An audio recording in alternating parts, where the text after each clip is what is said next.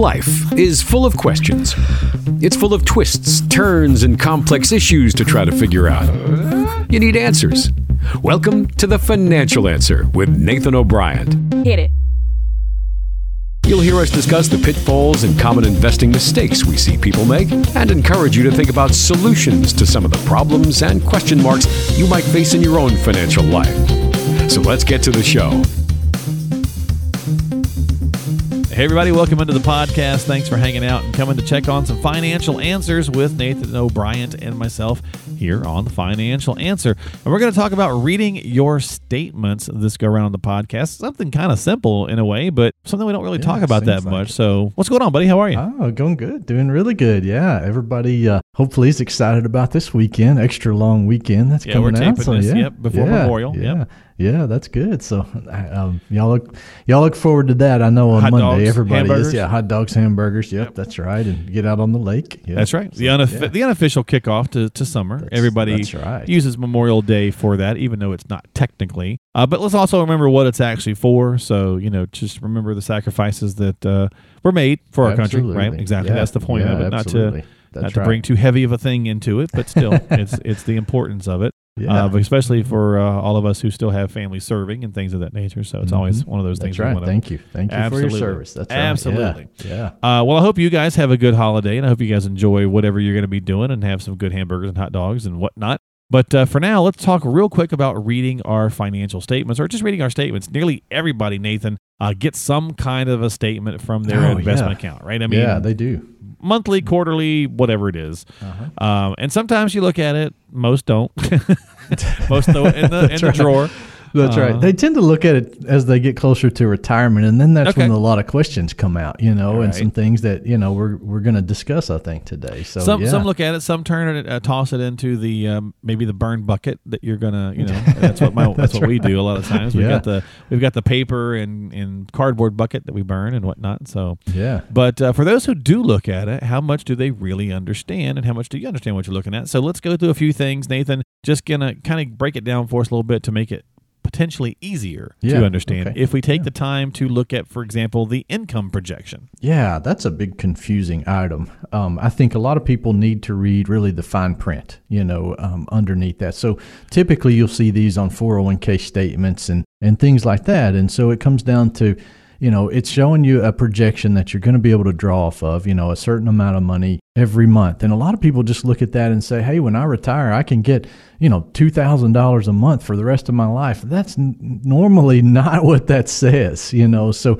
if you read the fine print, it's saying if it makes 6% a year, typically the rate of return is there. And it's also usually got a time frame. I mean, it's usually just a 10 to 15 year window. That's it. And so income projections are something, especially on like 401k statements, you just really need to read the fine print and make sure you understand what that's projecting. And, if you retire at 65 and it's going to last 15 years, that's your life expectancy. But what if you live to 85 or 90, so that you don't have a paycheck for that last 5 or 10 years, if that's what you plan on taking. So be careful with that. That's something to really pay a lot of attention to. Yeah, absolutely. And the income projection, now reading the fine print, you lost a lot of people, right? Like, oh, come on, I don't want to read the fine print. That's right. No, and that's what they're counting on sometimes, right? Yeah. Is to not read the fine print. Yeah, so sometimes. It's worth it, or at least worth it, again, to go through some of this stuff and get at least a decent look at it. And that way, then if you do have questions, you can follow up with your advisor and say, hey,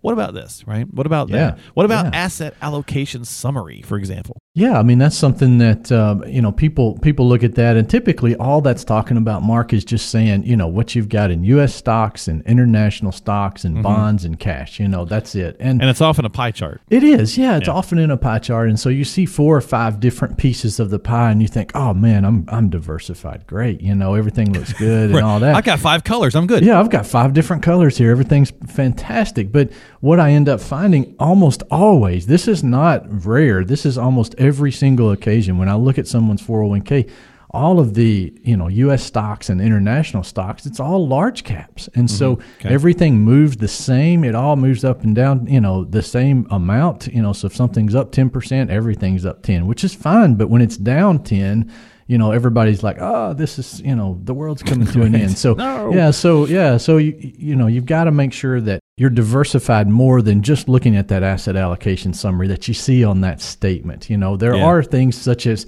asset classes like large cap stocks, small caps, mid caps, those kind of things. Those are things you really need to focus on, and not really the 10,000 foot view that they're showing you on your monthly statement or quarterly statement. With your 401k. I agree with you on there. Yeah. And there's definitely a lot of those little things. And of course, a lot of times when we open up to read these statements, Nathan, we're looking for the income projection. That was the first one, right? We're kind of looking to see the what bottom line, the big number is, right? Yeah. And then we're also looking for fees, right? I don't know why I became Macho Man Savage all of a sudden, but fees. No, but we're looking for the fees. And to a Slim Jim. That's right. Step into a Slim Jim, brother. What are the fees and the things that we should be looking at? Because often we do talk about the fact that they're hard to find these as well. They're impossible. Yeah, they're impossible to find. I mean, even with the rules and regulations that have come out in the past few years, there's still so much hidden fees and things that, I mean, they tell you about them, but it's in a book that's 300 pages long and you get it once a year and everybody throws it in the trash. And so there's so many types of fees that people just aren't aware of, and like 12B1. I mean, that's a really common fee. 12B1 is just basically marketing fees, I mean, that's really what it comes down to. So 12B1 fees are a big thing. That's, a minimum of 0.25%, so 0.25% can be as high as like 0.75, I think. Wow. So, so I mean, that one fee alone can be fairly hefty. Then you've got fund fees, which sometimes they show you that. They typically show you that on your statement, but I mean, you ask somebody, they don't know. Nobody pays attention to that. And that's fund fees, not fund fees. Not fun. No, they're not fun. That's they're not fund fees. They're fund fees. Right. That's exactly. right. And there's also internal TPA fee, which is basically third-party administrator fees, is what that is. Advisor fees. Sometimes also, if you've got an annuity, then there's other fees on top of that. So it can be an annuity inside of a 401k even. So they start to stack. Yeah, definitely. So understanding it, right? We talk about the hidden fees all the time. Yeah. Understanding that, because how many times? Hey, I've got a 401k from work, and they don't charge me any fees. Yes, they do. Yes, they do. No, they do it for free. That's come on. Let's just be realistic, folks. They do. You don't see it, maybe, but it's there. I promise you, it's there. Do you know? Just kind of illustrate this point. Do you know that when you buy an airplane ticket, for example, take a look. There's still a 911 surcharge fee on that tax fee? No, there's still a 911. There's a 911 fee still for flying on airplanes. It's been 20 years. Wow. And there's still and there was a tax initially to help the airlines recover, right? But it's just like any tax, just like anything. It never goes away. Right. Yeah. They're like, I'm not taking this off. They might call it something different at some point. That's right. But they're not taking it off. So what they can do now is they say, well, we've got all this extra security because of that you're that's delaying you getting on the plane. So and I think there's a COVID fee now. I think there's a COVID charge if I'm not mistaken. There's everything for COVID. That may not be removed either. Although, I got to say real fast, when you 12B1 fees, just for some reason that sounds to me like a Euro pop band. Oh, yeah. Hey, how'd they come up with that? Here's the new single from 12B1, right? It just sounds like a song. I don't understand how they came up with a name for that. Yeah. Well, I mean, some of the names make sense, like a 401k, right? Yeah. It's the line code. Yeah. No, that's right. In the tax code. It's a tax code. That's it. Yeah. And Roth, right, is named after a senator named Roth, right? Yeah. So I mean, some of the stuff makes sense, but some of the other stuff is kind of strange and random, especially like we said before on the show. I want to be the guy, like the czar of acronyms, the person that just sits around and comes up with the CARES Act, right? Yeah. Or the Secure Act, setting every community up for retirement enhancement, right? Just coming up with these random.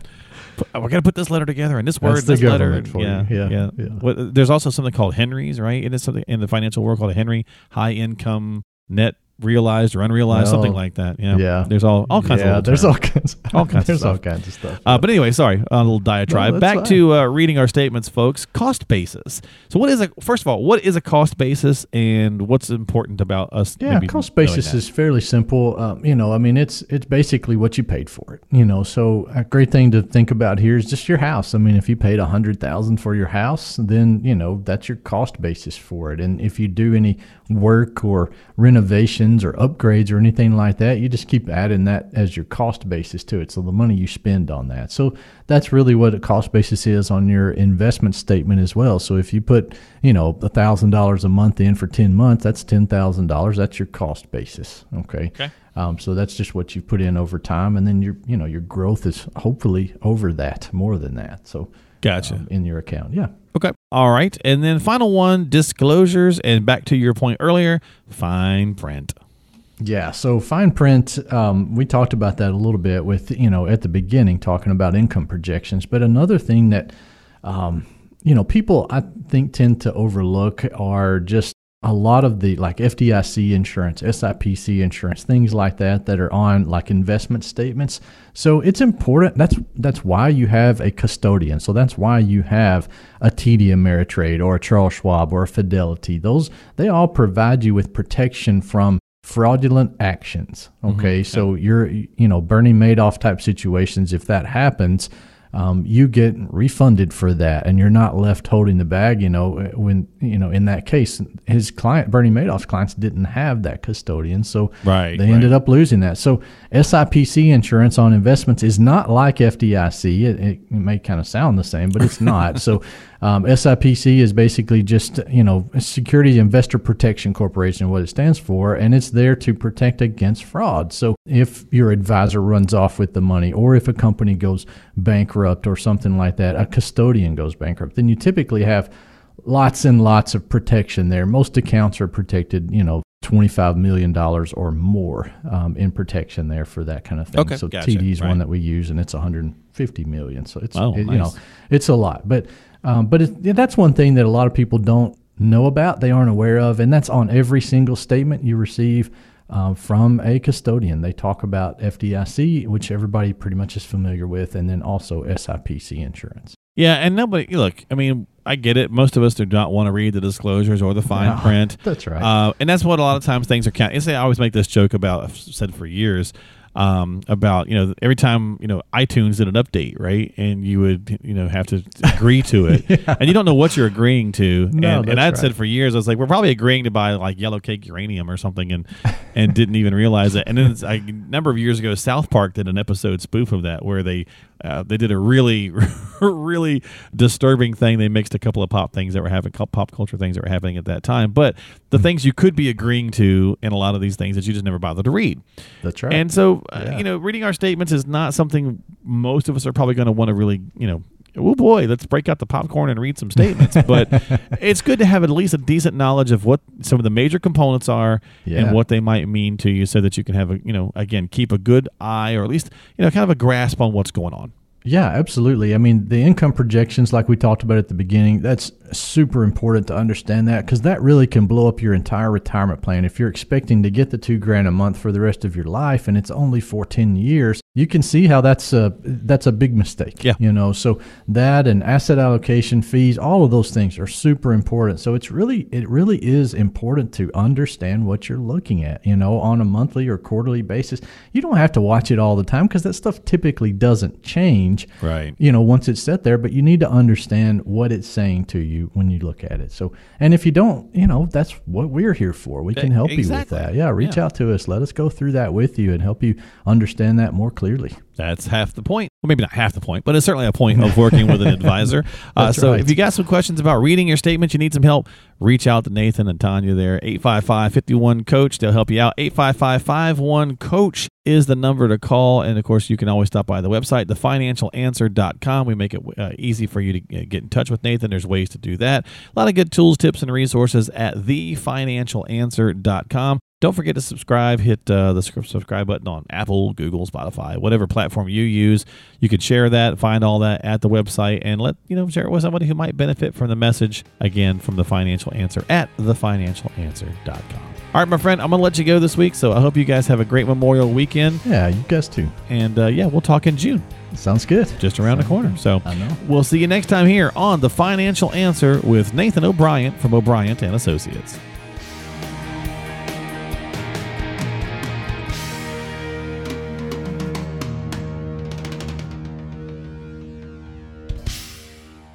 O'Brien & Associates is a registered advisory firm in Tennessee. This show is intended for information and educational purposes only. Consult with a qualified advisor before taking any action.